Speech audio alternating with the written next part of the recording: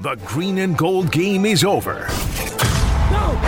Now it's time for Green Bay Game Day postgame, presented by Island Resort and Casino on the Tundra Trio Radio Network. Stafford fires, he's picked! Intercepted by Russell Douglas for the touchdown! Rodgers comes back to the other side towards Lazard, who's got it!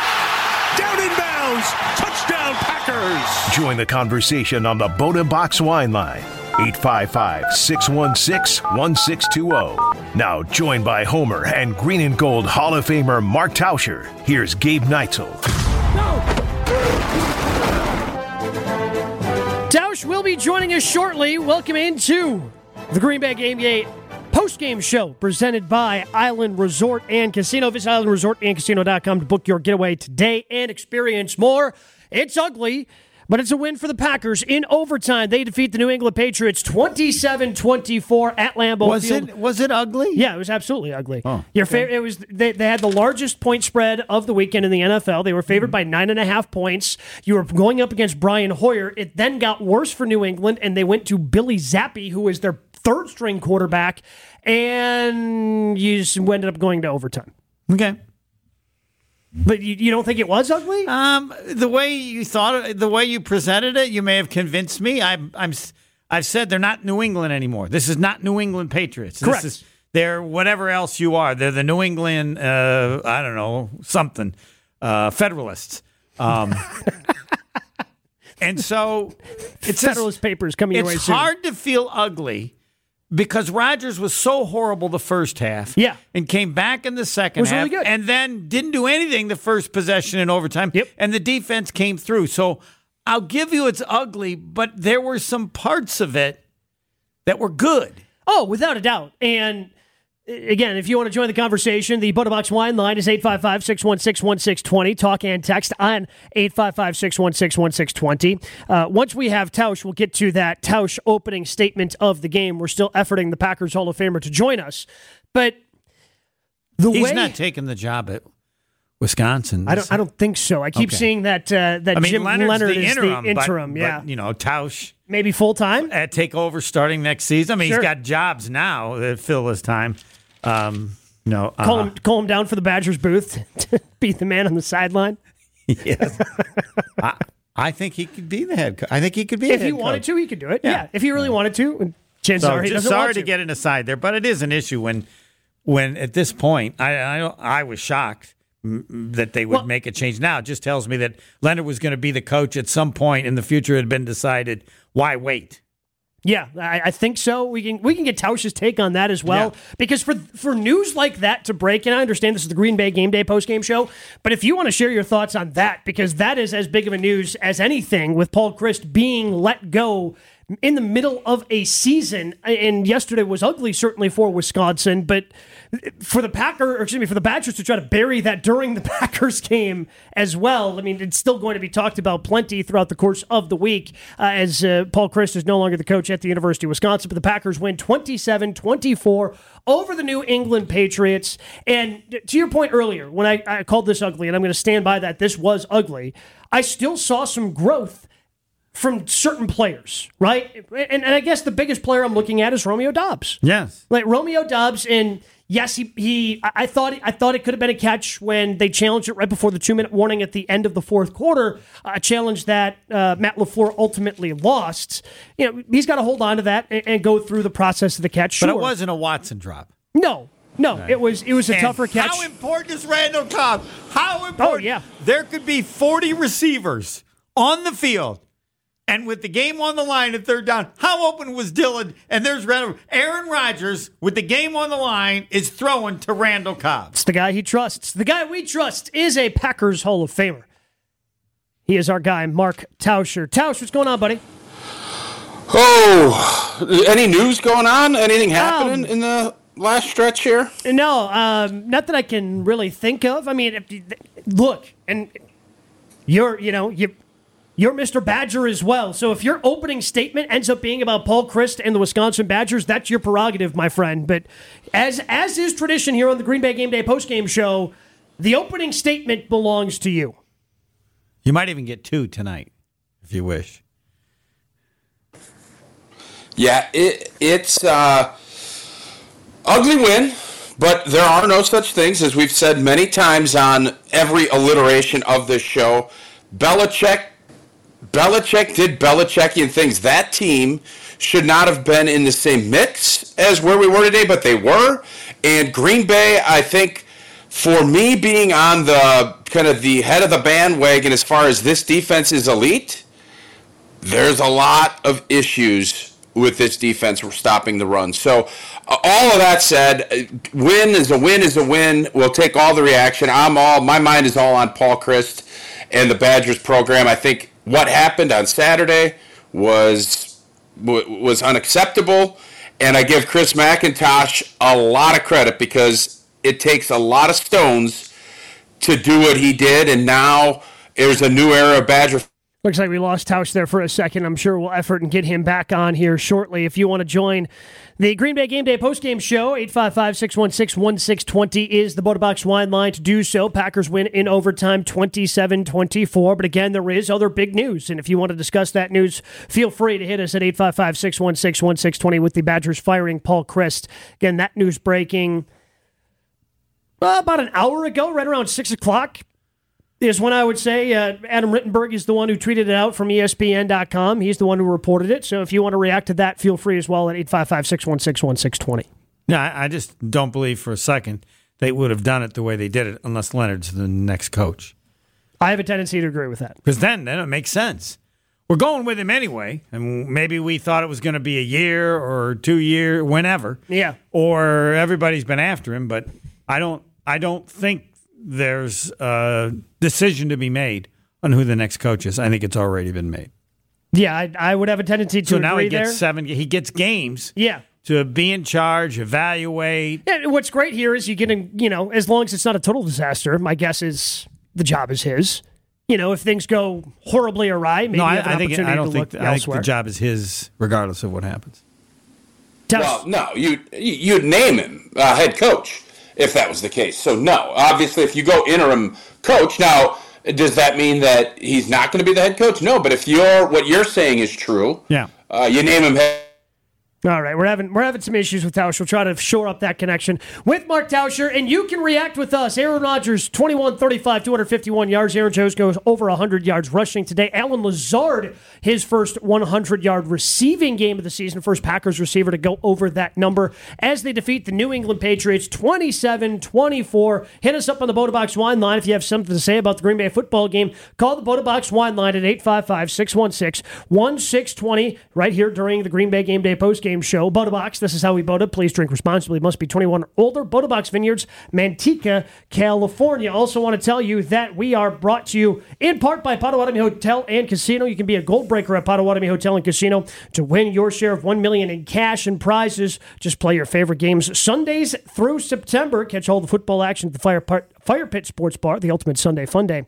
Learn more at paysbig.com/goldbreaker. Your reaction to tonight's Packers win, 27-24 over the New England Patriots, is coming up next on the Green Bay Game Day postgame show presented by Island Resort and Casino. Welcome back to Green Bay Game Day postgame on the Tundra Trio Radio Network, presented by Island Resort and Casino with Gabe, Homer, and Tausch.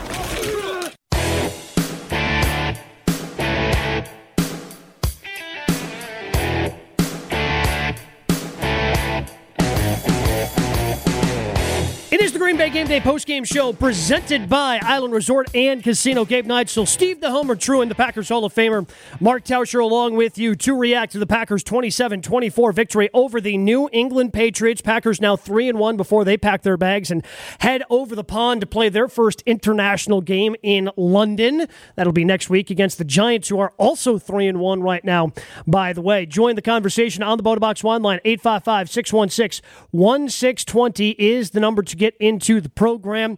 As Tausch, it's so hard to try to figure out how exactly I feel about this. I mean, I called it ugly. Homer pushed back a little bit early. You kind of pushed back on that term as well. No such thing as an ugly win. But this thing was ugly at times, yet I do still see some growth out of this offense as we continue to progress, which is when I'm looking at it through the window and the perspective of I just want this team to continuously try to get better, so they're hitting their stride in week 12, 13. I think the offense was able to do that this week. I mean, I think the offense made some headway. It's still, I think, a big work in progress. And yeah, there's nothing wrong with calling it an ugly win. That's what it was. It was ugly, but it's sweet. Ugly wins are sweet, too. And when you don't play your best, I think that's a test of a team that understands you're going to win in different ways. So for this team today, defensively, I don't feel very good about it. Offensively, again, Aaron Rodgers, he had the really bad interception. He played so poorly in that first half, Homer. But as poorly as he played in the first half, he played really well in the second half. No, he was great in the second half.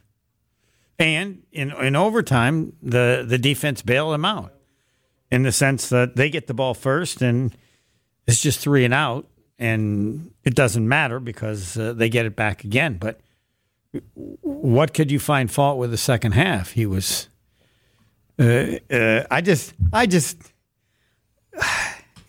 have Randall Cobb. He's on the team. If every time he does this, it makes me feel terrible that Jordy Nelson wasn't on the team in exactly the same manner. He would have done exactly the same thing. Yeah, no, I mean, it's not a huge game in the stat line for Randall. 3 catches, 42 yards. But correct me if I'm wrong, but I believe all 3 catches were third down catches for first downs. Right. No, they're down. I think they're down 7 points. Yeah. It's 3rd and 6 on the 29. Randall Cobb for 24, and he was, I thought, double guarded. And the ball was perfectly thrown, and he was in the perfect spot. Yep.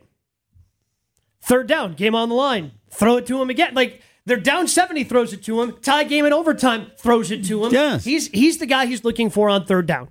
And I understand that some people are frustrated that when he locks on to Allen Lazard or Randall Cobb, but if those are the guys he trusts in clutch situations, and the time he locked onto Lazard ended up in a pick 6 at the end of the first half today, and that makes it, if he doesn't make that play and everything else plays out, and again, it's not the way it works in football, but if everything else plays out, the Packers win this game in regulation. So Rodgers certainly had a hand in the Packers being tied at the end of regulation, but he also had a hand in them coming from behind to win it. He was as good in the second half in the second half of this game as I think he's been all season long. And Dobbs is a guy. He's the guy. He's equal to them in his own way. Late in the game in overtime, you called it, where they seem to be run plays. Yeah.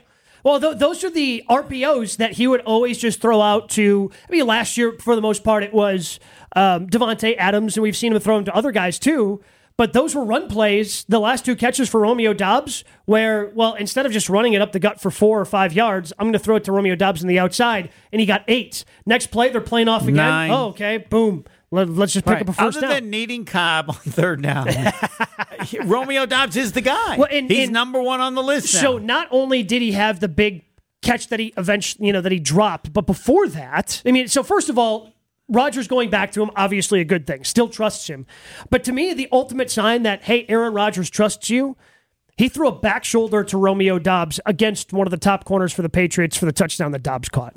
Like, that is the ultimate way for me to say that, yeah, you're the man. Like, he trusts you. Doubs, for whatever reason, you're the first rookie that he has been able to trust this much through 4 games in a season. When he doesn't care who's guarding you. Yep.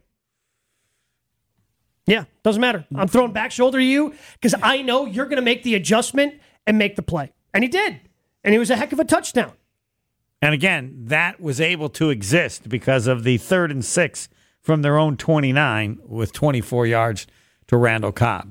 But yeah, Rodgers knows what's going on. And for him, even if it didn't turn out to be a touchdown pass, for him to throw that pass would have said the same thing to all of us. That's how much he believes in that kid. 855-616-1620 is the number to get into the show. That is the Boda Box wide line if you want to discuss the Packers' 27-24 victory. Having just some quick issues with our phone lines that we're going to be... So, Paul, we're going to start with Paul in Madison. Paul, you're on Green Bay Game Day postgame with Homer, Gabe, and hopefully Taucsher in a little bit. Good evening, gentlemen. I am surprisingly calm tonight, and I wasn't set up to be because my favorite soccer team lost to its biggest rival on the road yesterday because our 2 home games got taken away these last 2 weekends. The Vikings first and then the Packers next weekend. So I was all prepared to be in a mood today. And obviously the game in the first half was extraordinarily frustrating, and you're thinking, are we going to lose to a third-string quarterback and a mediocre team? But the bottom line to me is, you're right, the offense is going to grow. And you saw signs of it today. And if Dobbs holds on to that touchdown pass, it's a whole different ending to this game. Same result, but a more exciting ending.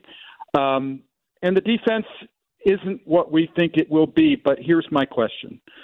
Other than Brady, and I think the Rams are beaten up this year. They're not the same team.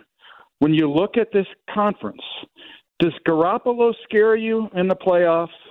Does Jalen Hurts? So here's the thing. A much better team. That's a great point, Paul, in terms of does Garoppolo scare me? No, but at the same time, Garoppolo's also beaten the Packers 2 out of the last 3 years in the postseason. I understand that, and they're a talented defense. But my point is, Gabe, the answer is everybody scares you because everybody's capable of running the ball down their throat at any point of any time in any game.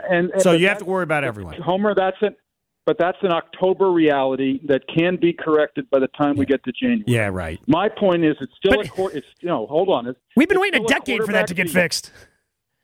I know, but it's still a quarterback league, and you got a 45-year-old guy. You got a. I think Stafford's going to be injured or difficulty this year. Hurts has never proved it. Jimmy G is Jimmy G, and Kirk Cousins. I mean, that's and maybe Dak if the Cowboys keep playing well, but none of them scare me to death. Josh Allen would scare me to death. Patrick Mahomes would scare me to death.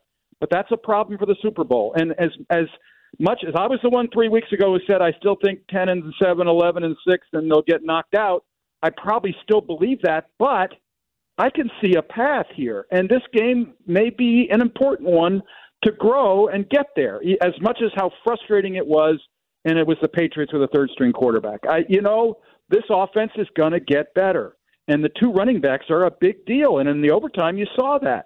So, I don't know. I'm okay. I'm okay. Beat the Giants next week. It feels like I hear you saying, you're okay, Paul, but I also feel like you're trying to convince yourself you're okay with all the arguments that you're making. We certainly appreciate the call. Gabe, I didn't have the expectations this year. Just didn't have it. So they're fine right now. It's fine. It's fine. Can we put this on a poll? When you say it's fine, is it actually ever fine? We appreciate the call, Paul. Certainly always appreciate your calls to Green Bay Game Day postgame. We go out to Larry in California, 855-616-1620 on the Butterbox Wine line. Larry, you're on Green Bay Game Day postgame. Yeah, Gabe, Homer. I just got to tell you, I'm not going to be like Paul and put expectations as to how this team's going to do this year because I'm not so sure right now. This game should have easily been a victory for the Packers. We all know why, because they didn't have any of their star players on the Patriots, and when you have a third-string quarterback coming in, you don't expect to see how well he does because nobody knows what to expect out of him. But it doesn't matter if it was a Belichick coach team or not. It just shows that the NFL is evenly divided among all the teams, that anyone can beat anybody on a given Sunday. That's just the bottom line. But the thing that I really want to talk about is that one play, and they brought it up, Jim Nance and Tony Romo, and it's that touchdown pass with the clock expired at 0. And I told Homer last week that, Homer, they ought to have a referee up in the booth to buzz the referee when that clock turns to 0, because that's ridiculous. He got a touchdown out of that whole call, and I just felt that if he hadn't gotten that touchdown, this game would never have ended up in overtime. No, it's even easier than that. Yeah, the official has all these different gadgets, and you have one that tells him what the clock is. When in the buzzer, he feels the buzzer or hears a buzzer, and if the ball isn't snapped, it's a delay a game. They tell you the rule is the judge or whoever it is, he has to look up, and then it can be easily solved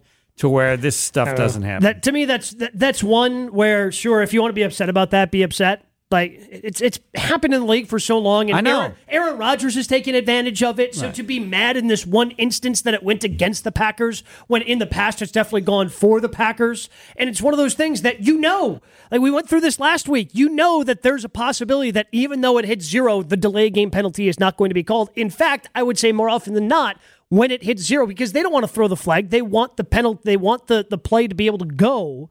So is the play clock 40 seconds? Technically, yes, but it's really like 40 and a half to 41. Yeah, you're surprised when it's called. Yes. Not surprised when it isn't. 100%.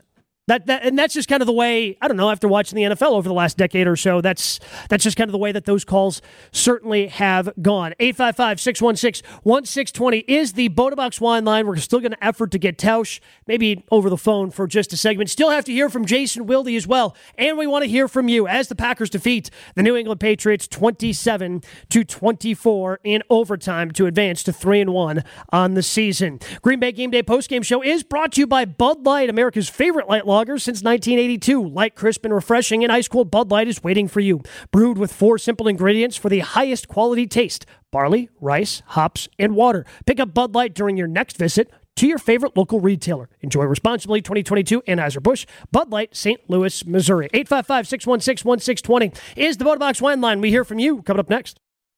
Welcome back to Green Bay Game Day postgame on the Tundra Trio Radio Network, presented by Island Resort and Casino with Gabe, Homer, and Tausch.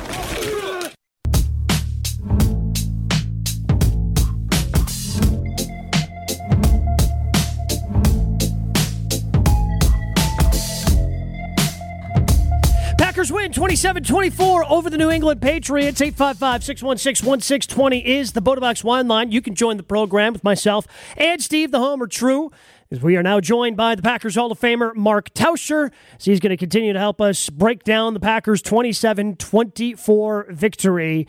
Tausch, you've kind of been cutting in and out since that opening statement that you made. But I just kind of see some growth in that second half out of this offense. 17 points in that second half. You can push that up to 20 if you add the overtime period. But with Allen Lazard and Romeo Doubs and the way that the two running backs played, I really like the way the offense looked in the second half, despite Aaron Rodgers playing one of his worst halves of football that I can remember in the first half. Yeah, I think you have to look at what we saw in the second half and feel like, all right, you're making some strides with Romeo Doubs down on the bottom of the screen, and you see that, I guess, back shoulder touchdown throw, and you just start seeing some things that I think Rodgers is going to be happy about. And it's nice. And I heard Homer talking earlier about Randall Cobb and how important he still is and what he brings from a trust standpoint. But there are a few plays, obviously that 3rd and 7 to Cobb where they got the penalty, and that 3rd and 10. I thought that play to Lazard early in the second half was critical because New England was gaining so much momentum, and you're down and you make that play, and then all of a sudden you get things rolling again. So offensively, while the first half was really, really, uncharacteristic, I thought the offense made those steps. And if you're just looking at this thing holistically, you feel really good about 2/3 of your team right now. You feel like your offense is going to, and this is not against some schlub of a coordinator and defensive coach. This guy, Belichick, I thought, outside of being way too conservative at the end in overtime, you didn't go for the gusto. Otherwise, I thought he really did a masterful job of confusing and making it really difficult. And this offense still made some really good strides in the second half. So I agree. I think offensively, you feel like we're just getting started. And on defense, I think you have to start looking at why are we so vulnerable to getting run on? Because that's the part. You have a third-string quarterback that nobody thinks can throw it, including the New England Patriots offensive staff, and you still gave up that much in the second half. That's the part, if you want to be negative Nelly, that's where you can really hone in and say, this defense has a long way to go, longer than I think we all hoped, where the offense still has a long way to go, but you feel like it's building in the right direction. It was just like against the Bears in terms of the run defense. I mean, there's no reason. There's no reason to believe that any team can't run on. The only reason we think teams can't run on is because they choose not to run. Yeah. I mean, I think I looked at that Bear game in a little bit different mentality, just because the game was, it was Green Bay had put up points and you got ahead, and I think you're a little more vulnerable to doing it. This was a dogfight of a game the whole way. It was always within a score, and you don't have the threat of a running quarterback. you don't really have any threat of a passing game, and you're still giving all that up. That's the part, as a Packer fan, that you're really disappointed in seeing, because that was such a one-dimensional operation that they were running, and you didn't have your answers were limited. So that's the part that's disappointing. But, I want to be optimistic, and I do want to look at Christian Watson making his mark felt. I think he's going to see more and more. And obviously Romeo Doubs, he's got to come down with that touchdown catch. Otherwise, we don't even worry about overtime. But all in all, I think you love what you get. Aaron Jones looked like the best player on the field tonight. So you love all of that. There's still some leakage, and I think offensive line-wise, you're still getting guys that are trying to kind of get settled in. But inconsistent, yes, but I think the opportunities that you're seeing from a growth standpoint showed up in the second half, and that's what you're hoping to build off of. Tausch, when you played, what did teams do to make it difficult? Because when you played, you guys had one of the premier backs in the league in Amon Green, and more often than not, you guys ended up having success. But what did teams try to do in order to slow that down? What are some things that the Packers can do to try to slow down teams' rushing attacks? Well, I think the first thing is you look at putting bigger bodies in, and you try to come up with different, there's run stunts, there's run blitzes, there's some other things. But I think, and with Jair Alexander not playing, you would think that you'd maybe go with some bigger bodies. I think we've gotten so, let's get in the backfield and be disruptive, which I love, but you still have to have that integrity of where your gaps are, because to me, looking at this, you have two linebackers in the middle of that. This isn't, the Blake Martinez era, and nothing against Blake, but that's where all of that criticism came from, where you have 4 and 5 yard, he's dragging guys down 4 and 5. You want guys to be, I think, the aggressiveness. I think the fact that we've gotten beat on so much play action, I think that, especially after game one, has kind of softened some guys up, and they've played back a little bit. So I think there's some different, there's some different formation stuff that you can do, but you have to, you always, every coordinator that you ever hear will come in and say, initially, you have to stop the run, because the only success that Zapp or when Hoyer was in was the play action pass game. That was it. And if you take away that run and you don't worry about the play action, that makes things even that much easier to do. And that's what I think is so frustrating about what we saw tonight. Talking with Mark Tauscher as the Packers defeat the New England Patriots 27-24. Let's go ahead and talk about some of the other offensive line play for the Green Bay Packers, as we saw some extended action for David Bakhtiari tonight. But Elton Jenkins looked like he was struggling a bit against Matthew Judon. He ended up having a sack to Judon, also had a quarterback hit. Just kind of seemed like he was getting around Elton Jenkins. What do you see from Elton when you see him play right tackle? Well, I think he has, he's played on the left side for a lot. You can have a ton of excuses. He's still not rounded into where Elton Jenkins was playing before he got hurt. So you can look at all that. I think it's really difficult. And when you play O-line, you can have, let's say they played 75 snaps tonight. You can have 70 good snaps. And if you have 4 or 5 bad ones, I don't think it wasn't like Elton was a leaky faucet all night. He gave up a couple of plays. They happened to be at big points, obviously, when Judon got the sack, and then the big play where he kind of leg-whipped A-Rod, and then old boy came around and drilled him. So I think there's just a getting back, getting your feet underneath you. I will tell you, I don't think anybody over there is overly concerned about what Elton Jenkins is doing out at tackle. I think there was some leakage tonight, but in the grand scheme of things, I think David Bakhtiari, he got beat a couple times tonight too. There's a getting back and getting some reps and getting more and more comfortable when you're both coming off of big knees.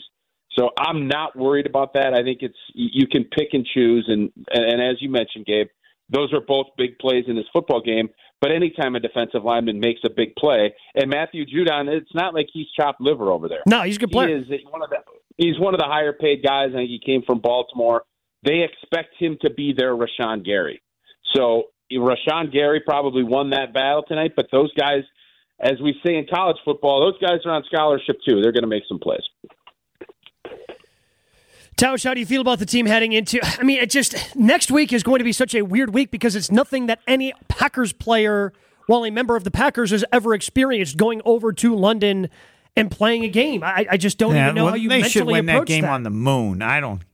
They could play it underwater. Well, the moon, then you got to start. You don't even really know how from a weight standpoint. Yes, no, that's correct. Underwater, they should win the game. If they were going to play a game on the moon, I think Aaron Rodgers would be the most analytical quarterback. If anybody could throw in zero gravity, I think he'd be the one to figure it out. He'd figure out the gravitational pull, and he'd do everything else. But I'll say, I think obviously there's going to be a lot of unique challenges. You're going over early. You're going to get acclimated. You're playing crack early over there. You're going to try to get over here. You're going to try and get the time change, and maybe you talk to Barry Alvarez about, the sleep patterns and getting guys to sleep on the plane and all. You're going to analyze this thing to death. But what would be concerning to me is you're going to be facing one of the elite running backs, and Saquon Barkley is back being healthy. I think he's looked good. So you would think that this is a game, just like I thought today, would be a lot easier than it was. I think I maybe underestimated the Bill Belichick factor a little bit, but you're thinking, I'm kind of with Homer. You should win this game. I don't care if you're playing it on Jupiter, Pluto, wherever it's going to be. They have all the same problems to deal with that you do. Sure. Yeah, absolutely. With the Giants. Yeah, in terms of travel and everything, it's something unique that nobody from the Packers has ever experienced because they've never done it before. Yeah, I mean it's like anything else. When it's new to you, and especially in football and professional sports, you're so used to kind of being that you want everything regimented. You don't want to have things throwing you off. And the good thing is you have a lot of veterans, Mercedes and A-Rod, and all these older guys. It's going to be a business trip. You're still going to mix. Go meet up with the king or whatever things that you all have planned, but it's all about going and winning the football game. And I think that is not going to change. And I think with what we saw tonight, you saw a really poorly played game by your four-time MVP that I think when you look at this from the grand scheme, you don't win this game in most seasons. You're not built. And the fact that the defense didn't play well, maybe New England's better than I thought. I don't think so. I think New England is a very flawed football team. They don't have any weapons. They're pretty nondescript, but they have a fantastic coach that I think found a way to get a game plan together to keep it close. And then Aaron made a couple uncharacteristic mistakes. And when you do that, you give a team that isn't as good as you an opportunity to win. And luckily, the defense rose up and made a stop when they needed to, got the football back, and you finished it out the way you're supposed to. So now you have two New York games that both teams are not great. I know the Giants are going to come in 3-1, and everybody's going to – but you can tell. They are the same – they're going to have the same issues as the New England Patriots. Their quarterbacks, both of them left the game today. They had to go to the Wildcat for the vast majority of the fourth quarter. You don't know how soon Daniel Jones will be back. So Green Bay is sitting – for not playing its best football, to be in a position to go, 5-6-1. Yeah, they should be 6-1. A lot of games on the schedule. Yeah, they're going to be 6-1. If they won tonight, which they did, even though they played the way they did, I would be shocked if you lose any of these three games. It's because you didn't prepare and you didn't execute the way you needed to. There isn't anything these teams can do. If you play your game, this should be a 3-0 stretch coming up. Tausch, we appreciate it, man. We look forward to talking to you next week. It'll be an early edition of Green Bay Game Day post-game show as the Packers are going to be taking on the Giants. That one kicks off at 8:30 a.m. Central. One more thing about Chris, because I'm just shocked. That's not how Wisconsin rolls, I didn't think. Paul Chris has been a fabulous coach, and if they wanted to make a change, I would have thought they'd made it at the end of the year. And this is there's no way Wisconsin has ever done anything like this, I think, in any sport.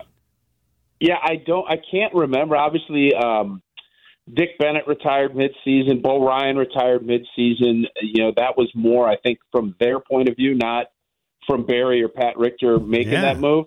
But I think Chris McIntosh, I think anytime you take over an organization like Chris did, I think you look at it and you say, all right, when things aren't trending, you want your own person in there. And I think obviously the conversation that Mac had with Paul today, and if you read on Wisconsin Badgers, Mac just put out a press release.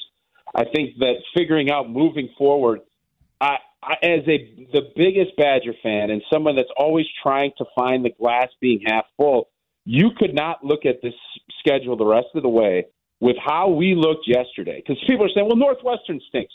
Well, did you watch what we put out yesterday? Did you see what we put out against Ohio State? Was okay, it's Ohio State.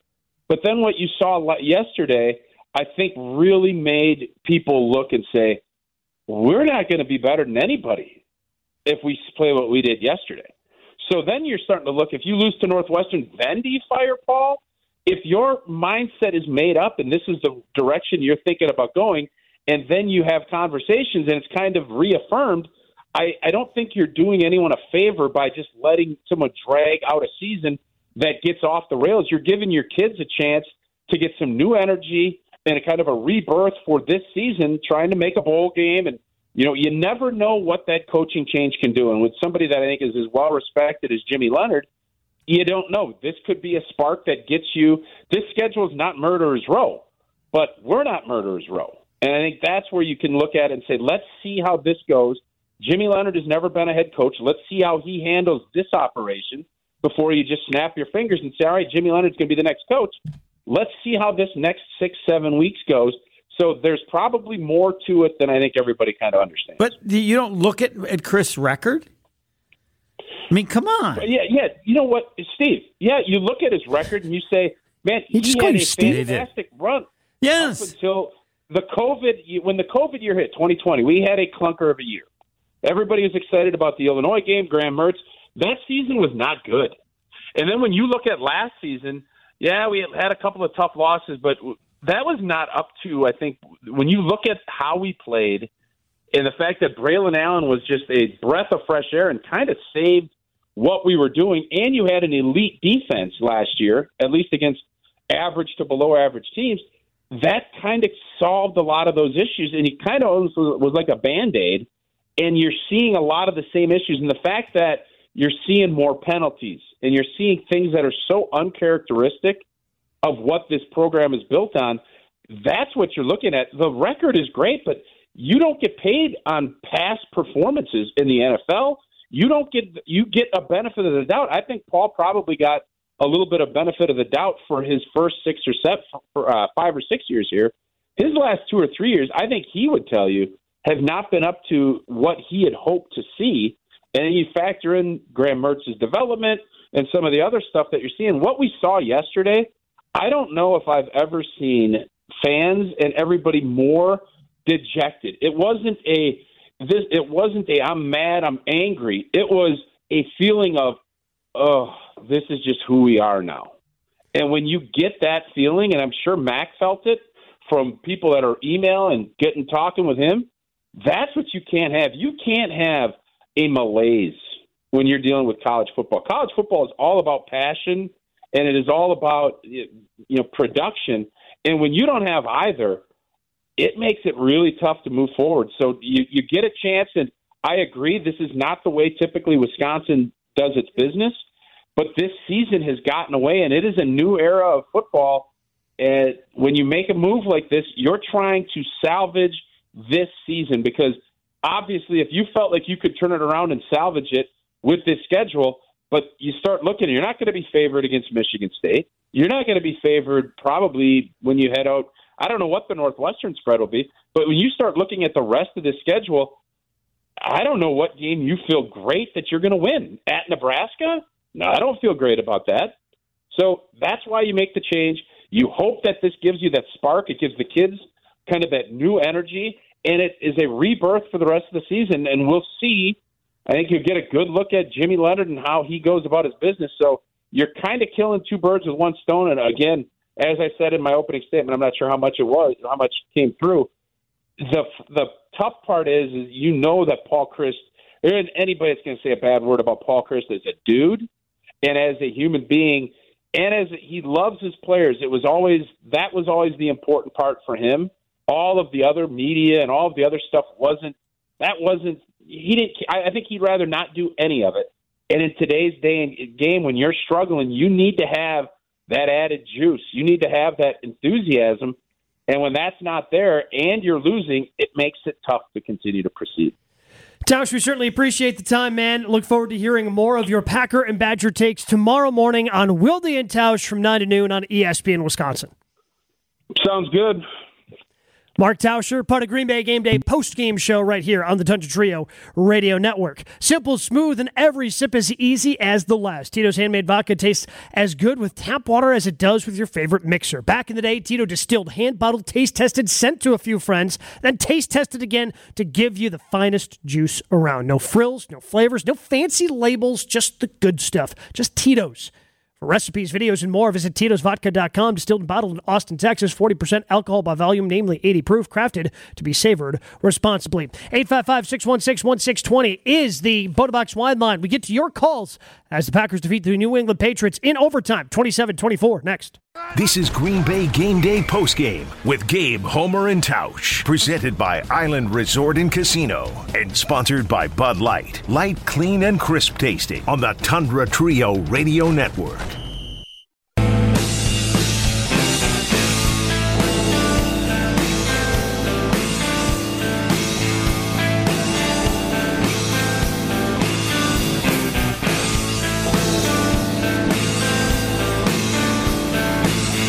Five 616-1620 is the Bodabox wine line. If you want to join the conversation of the Green Bay Game Day postgame show presented by Island Resort and Casino, Gabe Neitzel, Steve the Homer True. We are with you up until 9 o'clock. And then on ESPN Wisconsin, which is 94.5 ESPN in Milwaukee and 100.5 ESPN in Madison, there is going to be a special edition of Wisconsin College Game Day. Is again the big news of Paul Chryst being relieved of his duties at the University of Wisconsin. Jim Leonard going to be the interim head coach for the Wisconsin Badger football team for the rest of the season. But here we're talking about the Packers' 27-24 victory over the New England Patriots at Lambeau Field in overtime. 855-616-1620. We send it out to Sean in Sun Prairie. Sean, you're on the Green Bay Game Day postgame show with Homer and Gabe. Hey guys, how's it going? What's up, man? The only thing that's going to stop this team from making a big run in the Super Bowl is going to be the coaching staff. LaFleur is too concerned about cheerleading on the sidelines, and if he wants to sit there and pump up the crowd, that's his prerogative, but then go take a set of pom-poms and go somewhere else. I thought he called a terrible game. I think the defense is stacked with talent, and the only reason why they're underperforming is because Joe Barry's their coach, which is Matt LaFleur's pick for coach, which he had no resume to take that job. So I think the coach is holding this team back at the end of the day. How does he win all the games he's won? The talent on the field. I mean, when you got the quarterback playing calling the plays and having Devontae Adams, it's easy. But when you have the talent on the defense and you let a third-string quarterback almost run you out of the game tonight at home, I don't understand that. And those guys were wide open. I mean, the quarterback was throwing air under the ball to the point where a fast DB should have been able to pick out on it, but there was no one there. Yeah, and so but the run defense. That's where I think that maybe the defense isn't as talented as you think it is, and as everybody tried to tell me it maybe was not. during the during the off season. I think there are some deficiencies, especially along that defensive line. I think this team certainly has speed, but if you can't get in the right positions, then that speed does you no good. And granted, Adrian Amos going out certainly didn't help things today for the Packers, so that meant Rudy Ford ended up getting some more time at the safety spot. But I've got some questions about the defense, certainly. Yeah, I would buy that, but I mean, I don't understand how the coaching can be bad and everything's bad.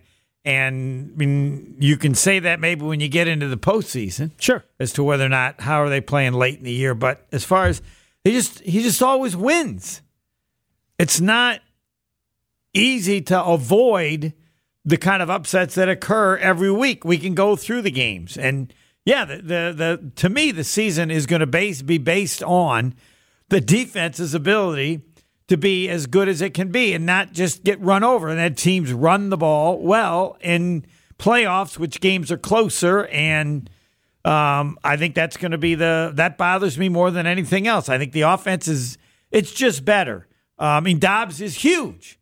Dobbs, he has options that he can go to now. Yeah. So the other thing about Matt LaFleur, I think you certainly could ask some questions after they ran 6 plays, 50 yards, touchdown, all running plays. And then they passed. To come out and go deep to Christian Watson, A.J. Dillon up the middle for 2 yards, deep to Allen Lazard. I agree. Now, some of that is also on Aaron Rodgers because it's not like there's just one route on any given play and Rodgers decides to throw deep. But after you've had that much success running the football to kind of go away from it. But in the second half, touchdown, field goal, touchdown, I just don't. I have a hard time criticizing the way they came out in the second half, especially when that's when we've been critical of Matt LaFleur and the Packers' offense so far this year, where they've been able to produce early. Great point. And then here in the second half, they come adjusted. out and they score 17 points in their first 3 possessions in the second half. I think that's good for the offense. That's the one thing that we've been mostly critical about throughout the course of this season. 855-616-1620 is the number to get into the show. We go to Bill in Racine. Bill, you're on Green Bay Game Day postgame. Thanks, guys. Don't know whether you had brought this up about the fraud of the play clock. With the technology that is available these days, why can't they come up with a buzzer vibrator that's worn on the hip of the guy that's calling it, and when it gets down to 1, it goes to buzz, so he doesn't have to watch the play clock and then look over at the quarterback and see whether the ball's been snapped. The clock had already slipped over to 40 for the next play, and they hadn't snapped the ball yet.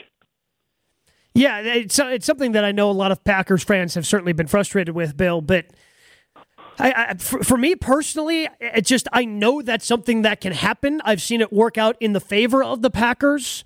Certainly it could be something that the NFL looks at going forward, but they haven't decided that it's that crucial to this point yet, where they've made the decision to, all right, we're going to put this buzzer on this guy's hip so he can just keep his eye on the ball. Once he feels that buzzer, then it's up to him to throw the flag. I've seen it work both ways, so I don't get that upset when I see it go against the Packers, even though today certainly was a crucial time for it to go against them. But that's just how I feel about it. Homer, how do you feel about it? Do you think that they need to change this across the NFL? I just think it's so easy. I just think you have the head official with all these things attached to him. I just don't think it can be hard to have somebody with something attached to the clock so that official hears a buzzer, feels a buzzer, and if the ball hasn't been snapped when that goes off, then there's a penalty. But clearly I'm wrong that could be done that easily, or they don't consider it that important. They're comfortable with what's being done, and as we said, we're surprised when it's called. Yeah, I think if you wanted to fix it, I think you could have fixed it yesterday. Yeah. I think it's a super. I mean, everybody should. Oh, you just have a buzzer on the hip, yeah. If you can have a clock that's flashing down, like in the NBA, the clock is attached to a buzzer that goes off. So you're telling me that clock can't be attached to a different buzzer, that it doesn't make a sound, but you can feel the vibration on your hip as the official. Right. If the NFL wanted to fix it, they certainly could. It's just something that they haven't deemed important enough. And if you're frustrated with it, I get it. But it's just one of those things that, again, it's worked out the Packers' way, especially the way that Aaron Rodgers likes to run down the play clock to try to get as much information from the defense as possible. It's gone the Packers' way a few times. Anything that's screwed up as far as rules benefits the Packers. Because Rodgers will take advantage of it as much as anyone. He'll figure out a way. Just like he almost got he got a free first down today from the Patriots because the Packers decided to go for it. Bill Belichick wasn't sure what they were going to do, try to get some late substitutions in, or they didn't get the free first down. Belichick ended up using the timeout, but the Packers certainly were able to use, as Rodgers does, the rules to his advantage. Please remember, you don't have to wait until Christmas time to ring the bell and put money in the Salvation Army Red Kettle. Donate now, samilwaukee.org. Packers win today, so we ring the bell. It's presented by Salvation Army. They defeat the New England Patriots 27-24, and Green Bay Game Day postgame show is brought to you by Bud Light, America's favorite light lager since 1982. Light, crisp, and refreshing, and ice-cold Bud Light is waiting for you. Brewed with 4 simple ingredients for the highest quality taste: barley, rice, hops, and water. Pick up Bud Light during your next visit to your favorite local retailer. Enjoy responsibly. 2022 Anheuser-Busch, St. Louis, Missouri. Packers win 27-24. We continue to take your calls. We continue to read your texts on that Boda Box wine line, 855-616-1620. Next. Welcome back to Green Bay Game Day Postgame on the Tundra Trio Radio Network. Presented by Island Resort and Casino with Gabe, Homer, and Tausch.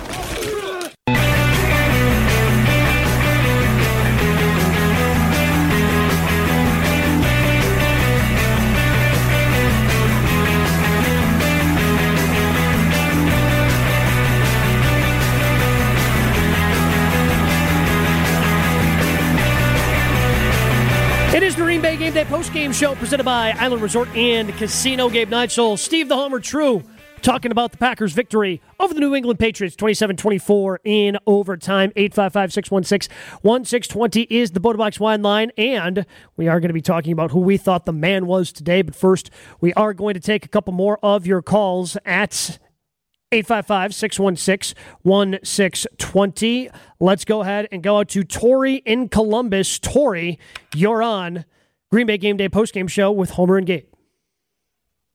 Hey, hi.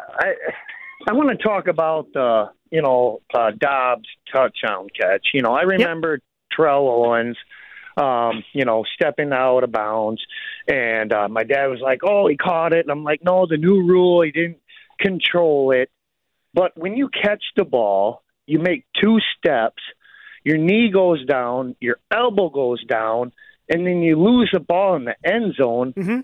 How isn't that a touchdown? I mean, like the pylon, if you just touch it, you're good. You can fumble it out. So I'm just saying that rule, every football fan thinks that rule needs to be changed. Am I correct? Am I out of line? I thought it was changed. Maybe I'm wrong and it wasn't changed. And in the end zone, you have to complete the process. The NFL has made what a catch is so complicated over the last 15 to 20 years. I have a hard time keeping up with what is and what isn't a catch. It becomes America's favorite game, where it becomes a coin flip whenever somebody challenges what is and isn't a catch in the NFL. Yeah, my answer is always, when you lose control of the ball as a catch, it's not a catch. Yeah. It can be 5 minutes, 5 days, 5 weeks, but you can have 3 steps and then roll and then get up and then fumble the ball, and it's not going to be a catch. I'll accept the few times I'm wrong, but because you explained it well in terms of the elbow and control. Mm-hmm.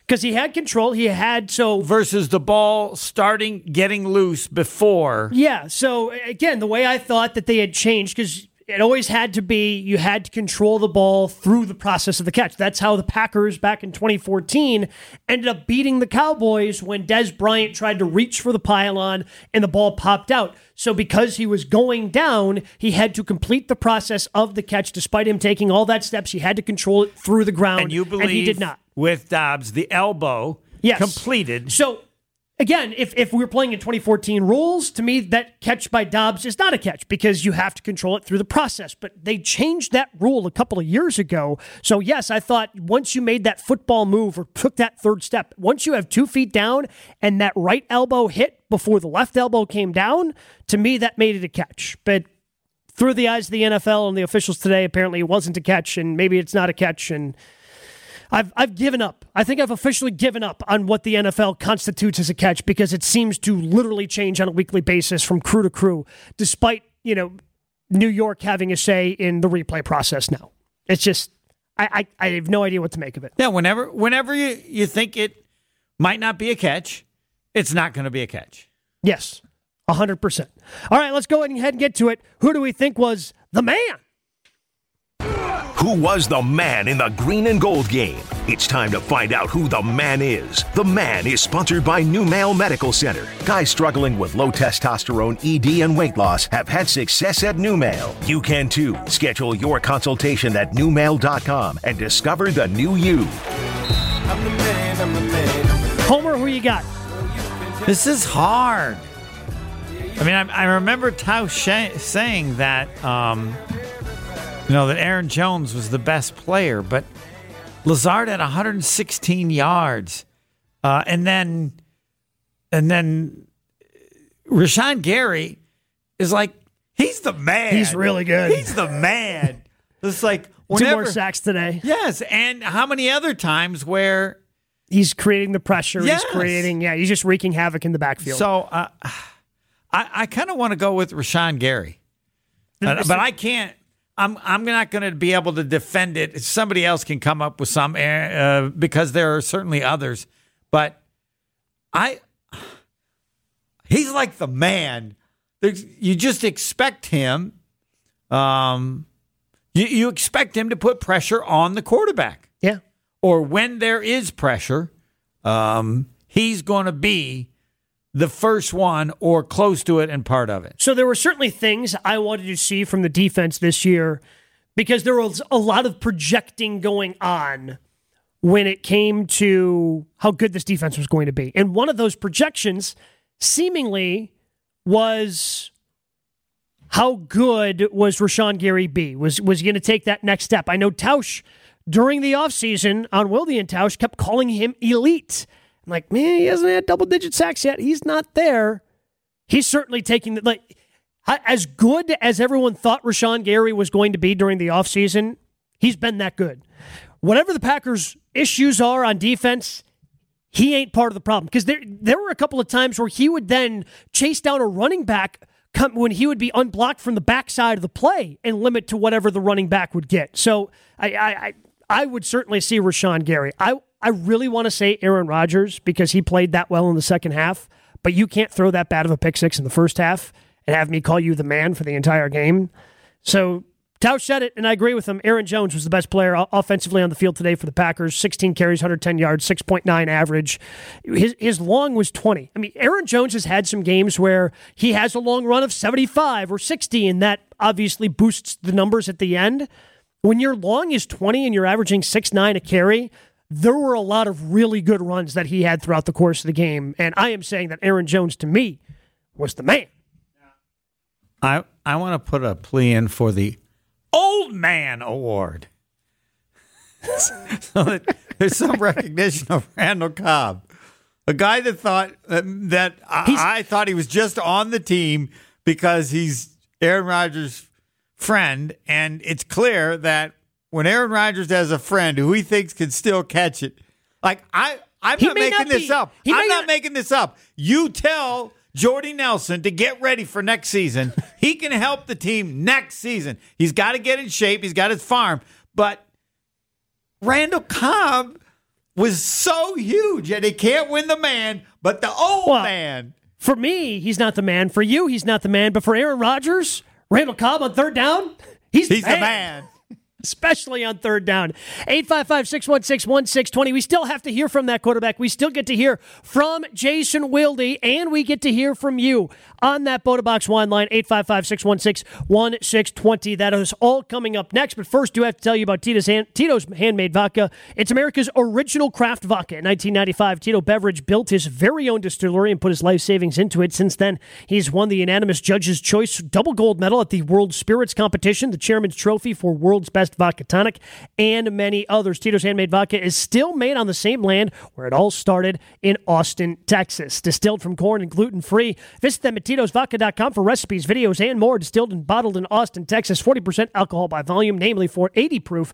Crafted to be savored responsibly. We hear from you at 855-616-1620 as we continue the Green Bay Game Day postgame show presented by Island Resort and Casino next. Welcome back to Green Bay Game Day Postgame on the Tundra Trio Radio Network, presented by Island Resort and Casino with Gabe, Homer, and Tausch, and sponsored by Bud Light. Light, crisp, and refreshing. An ice-cold Bud Light is waiting for you. Don't you love it? Don't you love it? No, I ain't happy yet, but I'm way less sad.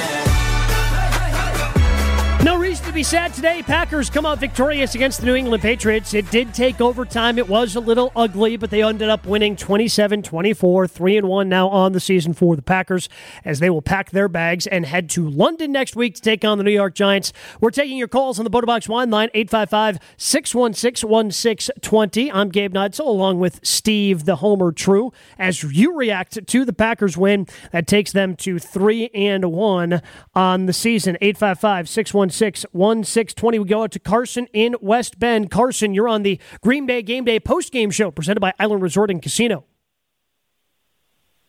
Hey, I got a question for Homer. Yes, ready. When's the last time Rodgers threw a pick tutty, and when is Dobbs going to do his job? Rodgers, I think, has 3 or 4 pick sixes. I can't remember the last one. I believe was 2020 against the Buccaneers in that 38-10 loss, which is so few. We will go through a list of the number that people have. It's amazing he has as few as he has, given as long as he's played. And you were ripping on Dubs. Well, he had a drop in the end zone. Also had a catch in the end zone. Yeah, come on. You tell me. Agreed. No. The key is, do you not agree that the biggest improvement, the most important improvement that has occurred with the Green Bay offense is Dobbs? How good the offense can be. All night. I agree. I was told to say it, Homer. He was told to say it. What are you? Is this a hostage situation, Carson? You need smarter people telling you what to say. Carson, are you in a hostage situation? I got a Tunyon jersey. I'm happy with Tunyon catching one. There you go. But what the hell with Dobbs? He caught a touchdown pass that was impressive. Yes, he should have caught that one. But all right, but he went 5 for 8. I want 8 for 8 every week. Oh, yes. Well, is your friend Jerry Rice? If the expectation is perfection, like he was last week in catching all 8 that's incredible. targets. Given, remember when everybody said Rodgers won't throw to rookies? Yep. Remember that?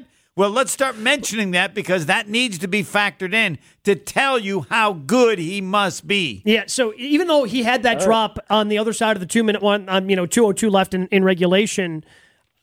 Rodgers still went to on those repass on those RPOs where instead of handing it off because the guy was sinking off, he flipped it out to Romeo Doubs. That was their passing offense in the overtime. Yep. In the overtime drive that got him the game-winning field goal. To me, that tells me everything I need to know. That Aaron Rodgers, game on the line, I can just flip it out to Romeo Doubs. Like he certainly trusts Romeo Doubs. Right. Other than when it's third down.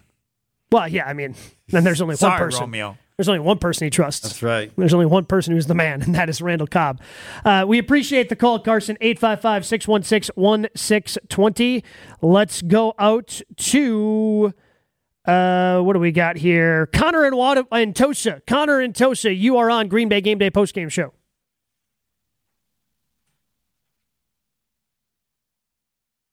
Oh, we do not have Connor anymore. We will take, let's go to Mike in Green Bay. Mike, you are on the Green Bay Game Day postgame show. Hi, guys. A couple questions and an observation. We're coming back from the game. One, they did show the replay of Rodgers' pick 6, but was that just a terrible pass? We saw that the receiver fell down, but it looked to us, like from where we were, that it still would have been a pick 6 regardless of whether the receiver fell down or not. Yeah, so it was a great play by the defender for New England, Jack Jones. He broke on it, and Tony Romo did a great job of breaking it down. But Jack Jones broke on that throw before Aaron Rodgers threw it. Like he started breaking right before Rodgers threw it. He read the out route. Rodgers was trying to get rid of it in a nice little timing fashion to get it out to Lazard. And Lazard, I think, just kind of fell down out of shock more than anything else that the defender had already undercut him on the route. It was a great play by Jack Jones to know what was coming and be able to jump it and read it the way he did. Yeah, I mean, that's what it looked like to us. I mean, it looked like it would have, like he just totally recognized it immediately, and Rodgers was under pressure and just gunned it up, and it was a shock to everybody. It was like, hey, we're gonna go in for a touchdown and take the lead at halftime, and it was exactly the opposite of that. So one other question, when Rodgers was trying to snap the ball quickly, and the Patriots player knelt down. Was he actually really hurt, or was that Bill Belichick again? Masterminding a way around the rules or a way around Rodgers' ability to snap the ball. That was the Patriots kind of. That's how you defend that. You go down and you don't have to waste the time. I mean, if it's under 2 minutes, you have to waste the timeout. But if it's if you're not under the 2-minute warning, you don't have to waste the timeout in that situation.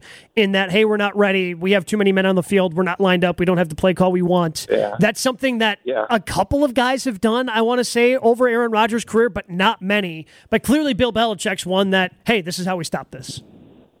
Well, join that club. People in the stadium were just booing very, very, very vociferously over that. Understandable, man. If I was there, I'd boo it too, but at the same time, I kind of respect it. Yeah. And then the observation, at the beginning of the season, everybody was talking about a strength of the Packers defense being the defensive front. I'll tell you, they got pushed around today, and it's like, where was Kenny Clark? Where were the rest of these, massive guys that they brought on, these big immovable objects? They were getting pushed around like ragdolls today. Yeah, that's, to me, in the past, whenever that happens, it's Kenny Clark is being doubled or triple teamed, and the other guys just can't win their one-on-ones. And that is an issue that I don't believe has been fixed.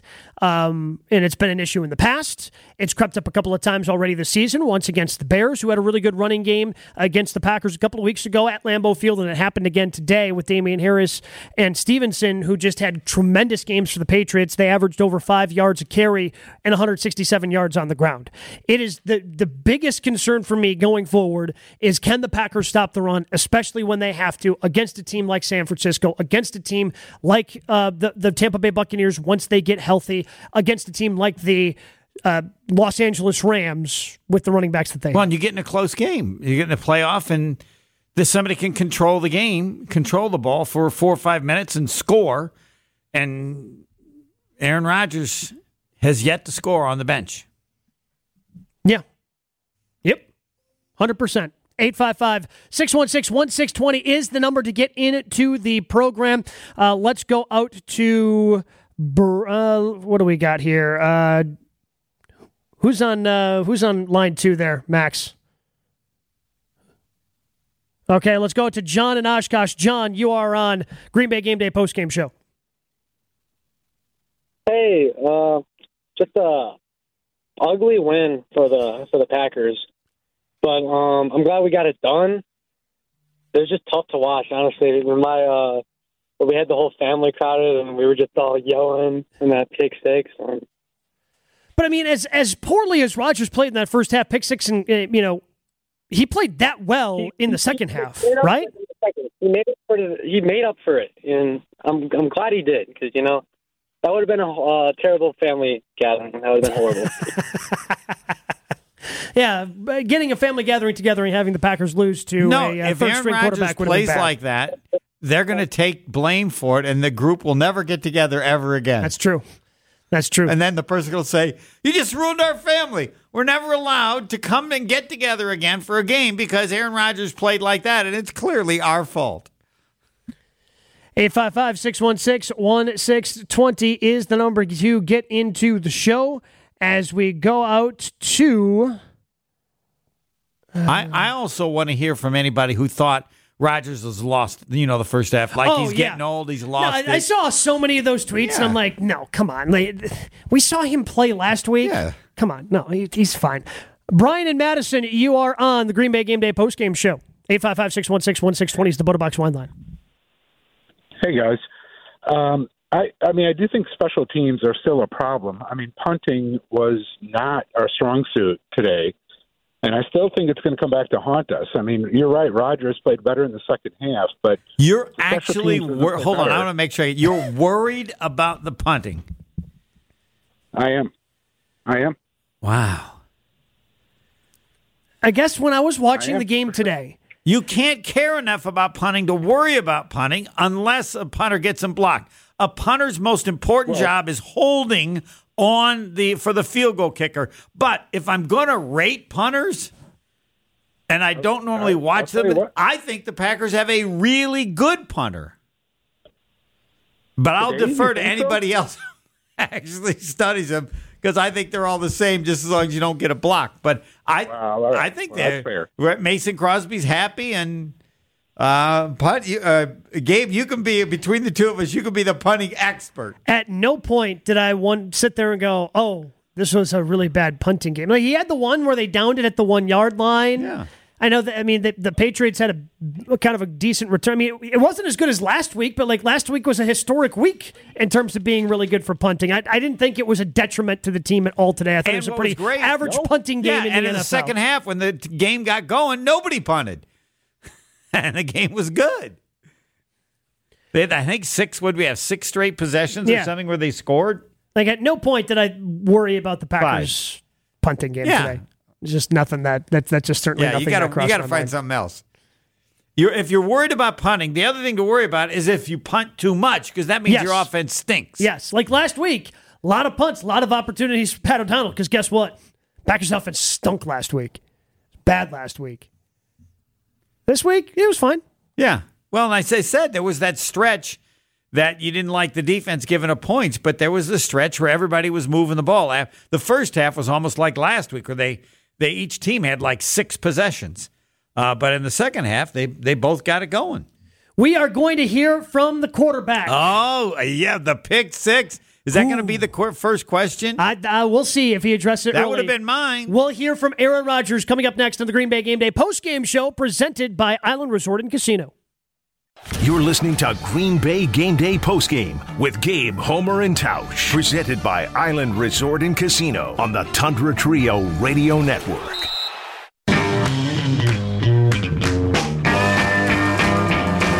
Defeat the Patriots 27-24. It's the Green Bay Game Day postgame show presented by Island Resort and Casino. Let's go ahead and hear from the quarterback. It is presented by Ridgetop Exteriors, where customer service is our number one goal. Check them out at ridgetopexteriors.com. QB1 for the Pack opened up by talking about the ugliness of today's win. Oh, great. 3-1. That feels great after that first four-game stretch. And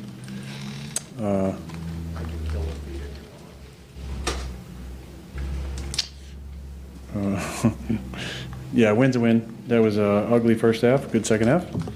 But, yeah, we're going to celebrate this, and now the schedule gets physically demanding as far as travel. Does quality of win matter at all? I mean, going against number 3? Matters to the coaches because then they can really pick on certain things to emphasize. But, every opponent's different, and then we all match up differently.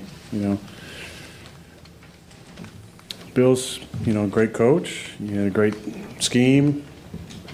The guys made some plays, but I felt like we got into a rhythm in the second half with some of the play calls. I settled in and usually don't have 2 terrible halves, so kind of returned to the form I expect for myself, and we started moving the football. What do you kind of say to yourself in the locker after the first half you had? I mean, what goes through your mind? What do you kind of say to yourself at that time? It's clearly you've turned it around from that point forward. I've been a great player for a long time, so not a whole lot I need to tell myself. Just play better.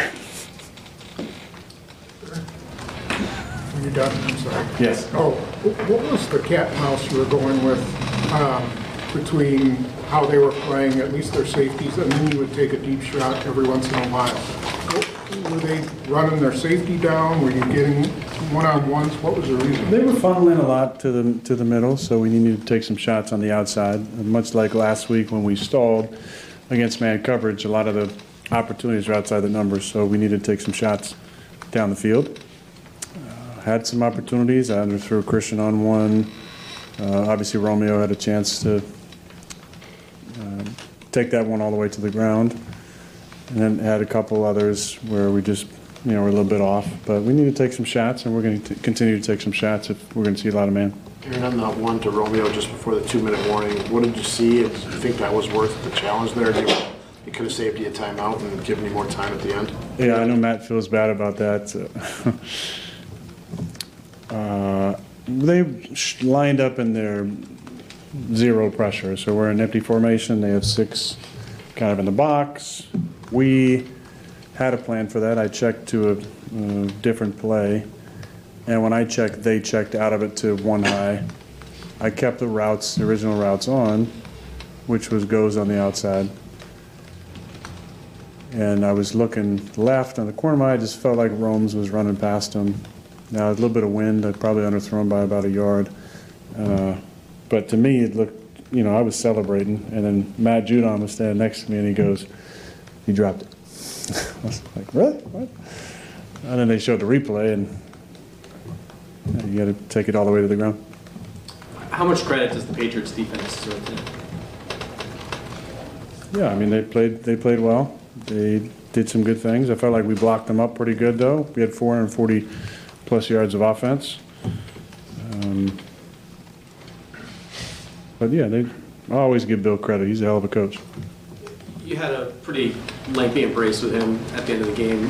What does it mean to you to have that relationship with Bill, and can you share anything that was said between you guys? Nope. But cooler than that, is before the game he came over and we shared some words. It's nice to be able to have some private conversations from time to time. And he came over, we were in throwing lines, and we had a nice embrace and shared some words back and forth.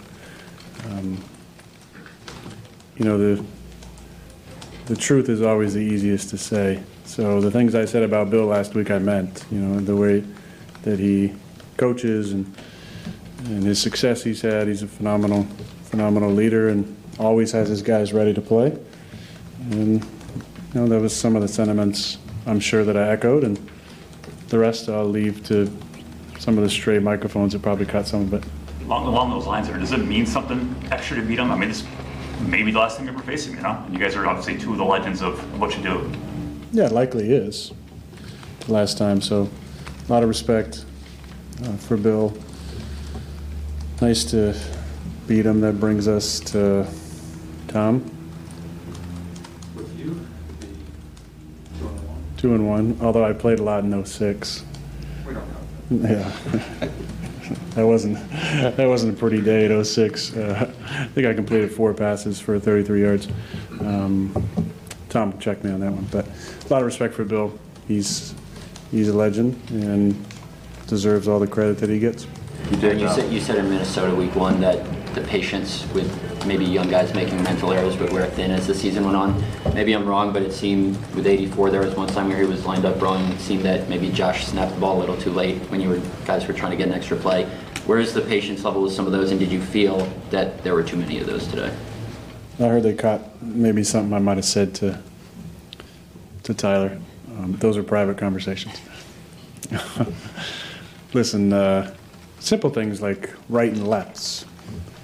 Like I'm not judging here. Every now and then I might, think I said, right and it came out of left, but I know for a fact I was right on my direction that time, and Tyler landed in the wrong spot. The play is a very simple play. It's his play for that week, so that's why I was a little bit upset about that. But I apologize to Tyler and only to Tyler for that, what I said.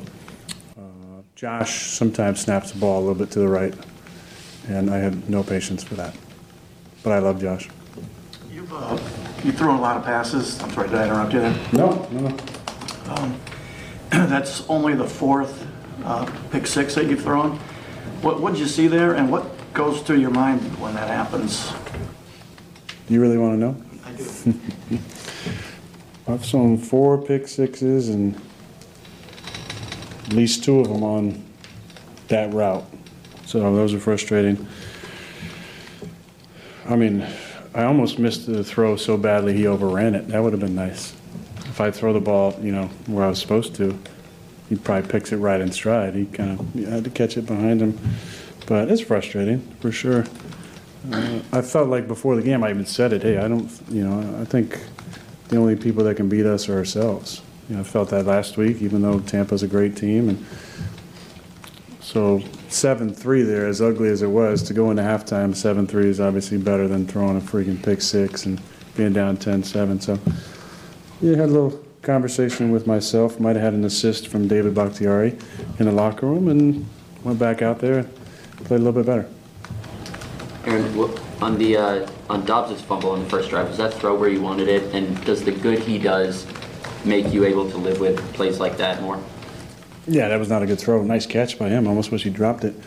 But I actually kind of screwed up that one in my head when I was calling it and tried to adjust it. Actually made the right adjustment, but threw the ball much more inside than I wanted. He just, he needs to just take the ball to the ground. We know that team is real good at punching the ball out. But look, Romeo's growing. He's making some plays. Hit him twice in that last drive, so obviously I have confidence in him. Went to him on the key 3rd down with 2 minutes left in the game, so I'm not going to lose confidence in him. Obviously we'll hold him accountable, but he's a great kid. I threw a 3rd down back shoulder fade to him for a touchdown. That's it. Yeah, I think that says it all. Exactly what we said, yes. And I'm just amazed that the discussion of Rodgers just isn't going to throw to kids. young, which was justified. Yep, because he had never really done it before. Right. So that he's doing it with someone. Rodgers has not changed. It's funny because if you go back and look at Brett's career, he focused so much on Sterling early, but even rookies, it took them a while to get going. It took them a while to earn, I think, that trust with Brett, too. Now, it was a different time in the NFL, and I don't think rookies were as immediate contributors as they've become, as some have become. Right. Where, part of that being the kind of offenses they now have in so many schools in college. Sure. But the only one, even Javon Walker, as he's famously put up there as the last wide receiver the Packers had taken in the first round. It took him 2 or 3 years before he had that big season with Brett Favre. The only one was Greg Jennings. Greg Jennings is the only one with Brett. And that came in later in his career. And now we might be seeing Aaron Rodgers, Greg Jennings, in terms of not a first-round pick, but somebody who clearly has his trust in Romeo Doubs. The injury recap is brought to you by Orthopedic Associates of Wisconsin. The big injury today for the Packers, Adrian Amos, did not return. Head injury as he walked off the field, did not return. Hopefully he's okay. Have to wait and see what kind of scouting report, what kind of injury report we get on him throughout the course of the week. Orthopedic Associates of Wisconsin. There is a difference. Visit orthowisconsin.com today. We have to get to our difference-making player of the game and tell you what the drive of the game was as well. That's all coming up next in the Green Bay Game Day postgame show presented by Island Resort and Casino. Welcome back to Green Bay Game Day postgame on the Tundra Trio Radio Network, presented by Island Resort and Casino with Gabe, Homer, and Tausch, and sponsored by Bud Light. Light, crisp, and refreshing. An ice-cold Bud Light is waiting for you.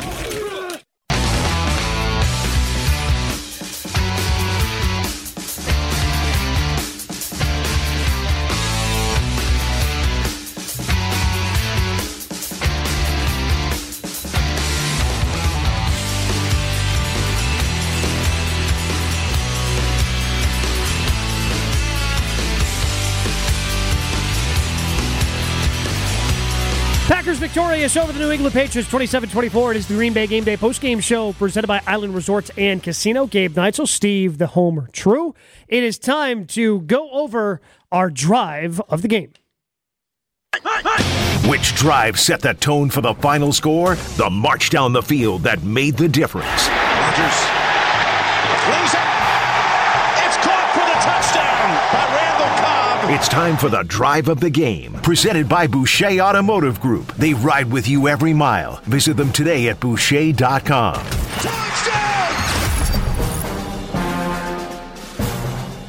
Homer, your pick for drive of the game. I think the overtime, because I don't think you can assume anything given the first time they had the ball. It was 3 and out. So I picked the drive of the game because you liked everything about that. They ran the ball, and when they didn't run it, I'm deferring to you on those. I don't follow that note as well as the RPO, but it was clear that those easily could have been. So the game's on the line, and you ran the ball the way everybody's wanted them to run the ball. And when you didn't run the ball, it would appear that they thought that they were going to run the ball, that is, the opponent. And then you have this young wide receiver that Rodgers believes in enough, and the drive was easy. Yeah, so they started at the 10, ran for 3 yards, and to me, the only actual designed pass play was then to Allen Lazard for 22 yards. Right. Dylan run. He did pass. 3rd and 1 was another designed pass play because that's when he hit Randall Cobb, even though A.J. Dillon was wide open, and I thought that's where he was going to throw the ball. But then he passes to Cobb. RPO passes to Doubs. RPO passes to Doubs. Dylan run. Crosby field goal. And everything you've said about this season, they need to run the ball, but to run the ball and then be able to do other things with an additional wide receiver, not just 3rd down Cobb, not just Lazard. Now you have another guy. So when I say drive of the game, I'm actually going to go to the drive that tied the game for the Packers. They're down 24-17, 9 plays, 75 yards. To me, this is one that's important in terms of the growth of the offense. Because you do have that third down completion to Randall Cobb, of course, third down pass completion to Randall Cobb for 24 yards. But you also have on 3rd and 3 from New England's 13, Aaron Rodgers brought it up in his postgame presser, back shoulder, 3rd and 3, touchdown pass to Romeo Doubs for 13 yards. Like, he's throwing you back shoulder on 3rd down into the end zone. Tells me everything I know. I need to know what Aaron Rodgers feels about you. And then Aaron Rodgers confirmed it in his postgame press conference. He has faith and he trusts Romeo Doubs. I can't argue with it because in reality, it was a time in which you thought they could lose the game. Yes. You didn't think they were going to lose the game, Nope. but the thought had crossed your mind. Yeah. And then when they scored, you felt like, all right, they're fine. Yeah. I'm hoping there's enough defense. Well, even and Rodgers was playing so well the whole second half. In the second half. I mean, they throw the pick six. Rodgers throws the pick six at the end of the first half. And it's 10-7, and you're going, okay, whatever. They come out, score a touchdown right away in the second half. Okay. They give up a touchdown 17-14. Packers kick a field goal to tie it at 17-17. At no point am I worried there. Then suddenly New England goes down 66 yards on 7 plays, and they take the 24-17 lead. You're going... Yeah, the old 10 yards of play. Wait, what's happening right now? Wait, now the Packers are losing in the fourth quarter? Okay, they better wake up. They better figure it out, and they did, and eventually win 27-24. So he gets a fourth quarter comeback. Yes, he does. Aaron Rodgers gets a fourth quarter. Now 2. Yeah, gets a fourth quarter comeback for this one. We also have to pick our difference-making player of the game. Who had the biggest impact in today's game? End zone wide open, touchdown, Aaron Jones. Packers on top. It's time for the difference-making player of the game. Rodgers comes back to the other side towards Lazard, who's got it. Touchdown, Packers. Presented by Annex Wealth Management. Know the difference. Start at annexwealth.com. Your pick for difference-making player of the game, Homer. You'd give it to Aaron Rodgers all the time. Wow, it's the same way. I feel like whoever I pick, you'll have a better one. The difference-making player. All right, I'll of the go game. first because you're going to call me crazy for picking this. No, I'm not. I'm not. I'm going to go a little off the board for this, and this is a player I have pointed out. I think he's just a guy, but he made a play on 2nd and 5 in overtime. So the Packers punted away, right? They punted away. They end up. New England gets a good punt return. They bring it out to the midfield marker, right around midfield, and then on first down they run for 5 yards, and you're going, oh man, here we go. They just need to get down to about the 35-yard line, attempt about a 52-yard field goal, and this one's over for the Packers. And then Dean Lowry makes a tackle for no gain, makes it 3rd and 5, makes New England decide they have to pass the ball, and Zapp has to rush it out, tries to get it to Hunter Henry, incomplete pass, Packers get the ball back. So I'm saying Dean Lowry for stepping up and making a play for no gain, because if he doesn't do that, even if New England gets just a yard or 2, they probably run it, and they'll, but are you also picking him because he didn't do anything else or didn't do much the whole game? Yeah, I'm just saying for that one, the entire season, Homer. All right, like Dean Lowry has not been impressive the entire season for me, but for him to make that play, like if anybody makes the tackle, that's who I'm pointing at as the difference-making player of the game. Because after they pick up 5 yards on first down, I'm not thinking the Packers are getting a stop, and he made the play that they needed somebody to make. Okay, and then I'm going to pick Doubs because I think the ability for him to have the role that he has, isn't possible given the history of Aaron Rodgers. It just isn't. Now, only Aaron Rodgers can answer if, because of the situation with wide receivers, it gives Doubs greater opportunity. But you can't deny the facts and not recognize how good he is or has to be for Rodgers to do what he did today in the various situations, even though he had the possible drop in the end zone. I now think at any situation, other than probably third down, that Doubs can do what Rodgers needs done. 100%. And there's nobody else on the team the like most that. Impressive thing for me for Doubs is the way that he's climbed the ladder. Because we've seen so many people be impressive in OTAs and minicamps, right? And be a guy that stands out. And you hear guys like Jason Wilde and Rob Domofsky talk about him. And then not everybody transfers over and makes those same splashes in training camp, but then he did. And when he was on the field during the preseason games, He looked different. Like, he stood out when you're watching those preseason games. Okay, not everybody can make that transition from preseason games to regular season games, but he stands out. He stands out, and he continues to climb that ladder and make plays for the Packers, so that one's hard to argue with as well. Green Bay Game Day postgame show is presented by Bud Light, America's favorite light lager since 1982. Light, crisp, and refreshing. Ice cold Bud Light is waiting for you. Brewed with 4 simple ingredients for the highest quality taste: barley, rice, hops, and water. Pick up Bud Light during your next visit to your favorite local retailer. Enjoy responsibly. 2022 Anheuser-Busch, St. Louis, Missouri. We hear from Jason Wilde after the Packers defeat the New England Patriots 27-24. Coming up next in the Green Bay Game Day postgame show presented by Island Resort and Casino. Welcome back to Green Bay Game Day postgame on the Tundra Trio Radio Network. Presented by Island Resort and Casino with Gabe, Homer, and Tausch. And sponsored by Bud Light. Light, crisp, and refreshing. An ice-cold Bud Light is waiting for you. Your key to inside the numbers, inside the hash marks, and inside the locker room. All Packers, all the time. Packers reporter Jason Wilde is on Green Bay Game Day postgame. Brought to you by WPS Health Solutions. Visit OperationFanMail.com to nominate an active duty service member or military veteran for recognition this season. He is our friend. He is our teammate. He is Jason Wilde, joining the Green Bay Game Day postgame show presented by Island Resort and Casino. Gabe Neitzel and Steve the Homer True with you after the Packers defeat the Patriots 27-24. Good evening, Jason. Hi, guys. How are you? Doing great, my friend. What was the reaction from the locker room after the ugly 27-24 victory?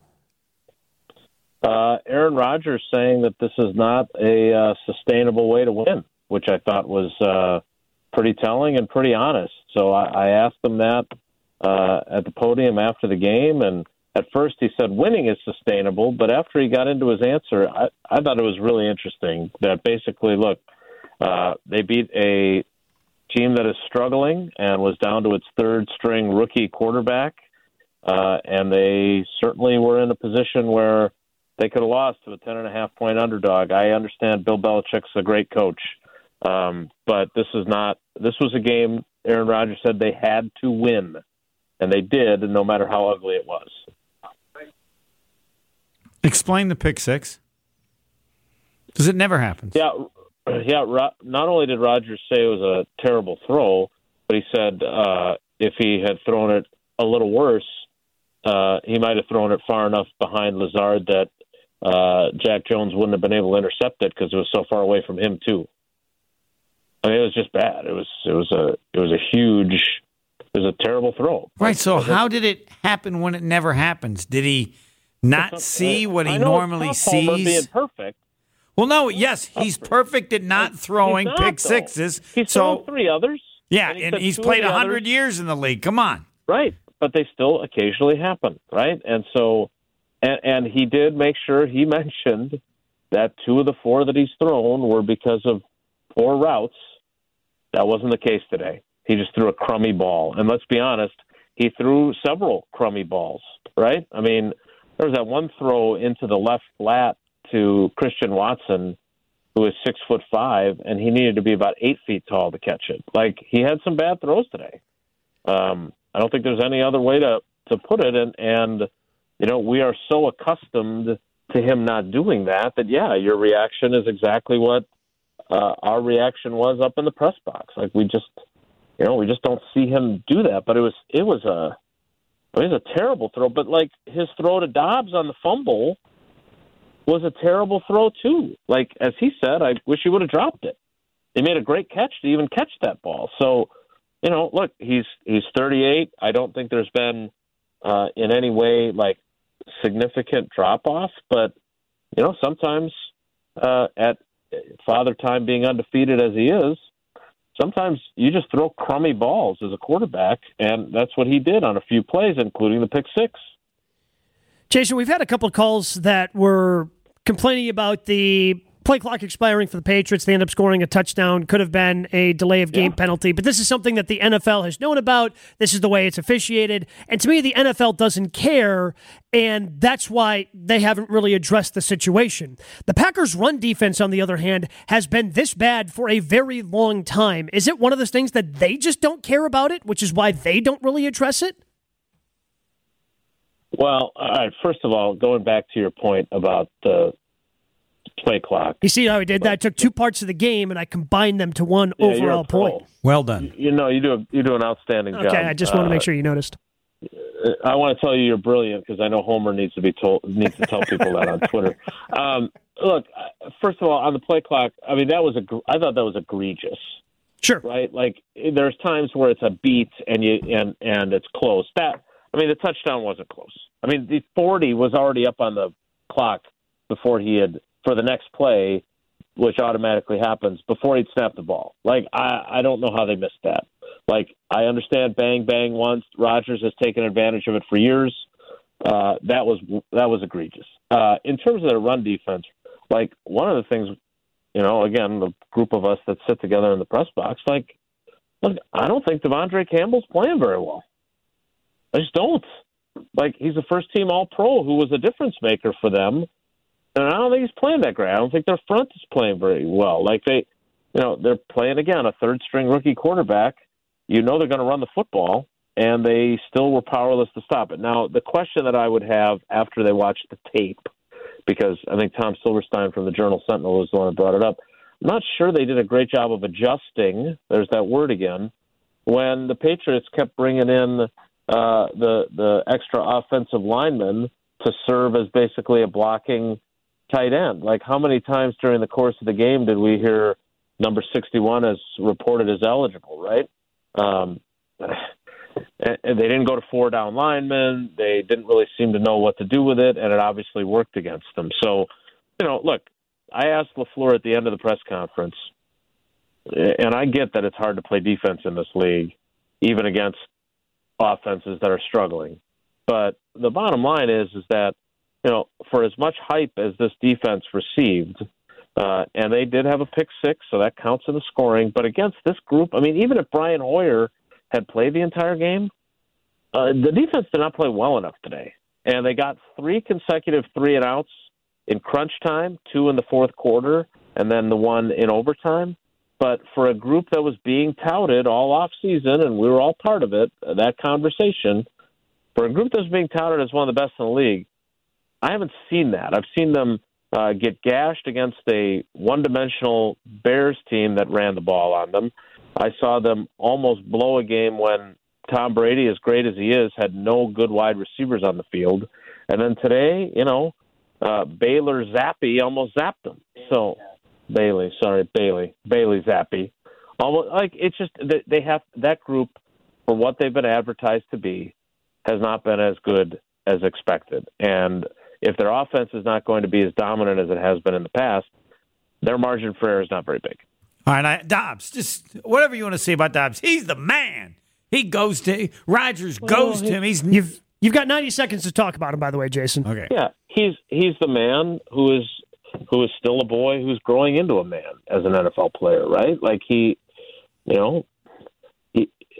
a spectacular catch. There's no doubt about it. But it goes down in the books as a drop on the touchdown, right? Like, he makes that play, and his day is a spectacular success. And he's still been very good, no doubt about it. But Rodgers said he pulled him aside late in the game or whatever, and said, "I'm still going to keep coming to you," which is good because he should, because he's their best threat in terms of the passing game, clearly, and he does things that other guys can't. But, he is a young player, and we saw some examples of mistakes that young players make when the lights are brightest. Jason, we appreciate the time. Look forward to hearing more of your thoughts about the Packers game tomorrow at Wilde and Tausch, ESPN Wisconsin. It all starts at 9 a.m. There might be something else we have to talk about tomorrow, too. All right, guys, take care. Be good. And they're talking about that on ESPN Wisconsin coming up next on 94.5 ESPN in Milwaukee, 100.5 ESPN Madison. It is a special Wisconsin College game day to discuss the firing of Paul Chryst. Smooth, simple, and every sip as easy as the last. Tito's handmade vodka tastes just as good with tap water as it does your favorite mixer. Back in the day, Tito distilled, hand-bottled, taste-tested, sent it to friends, and then taste-tested again to give you the finest juice around. No frills, no flavors, no fancy labels, just the good stuff, just Tito's. But distilled and bottled in Austin, Texas, 40% alcohol by volume, namely 80 proof, crafted to be savored responsibly. This has been Green Bay Game Day postgame show.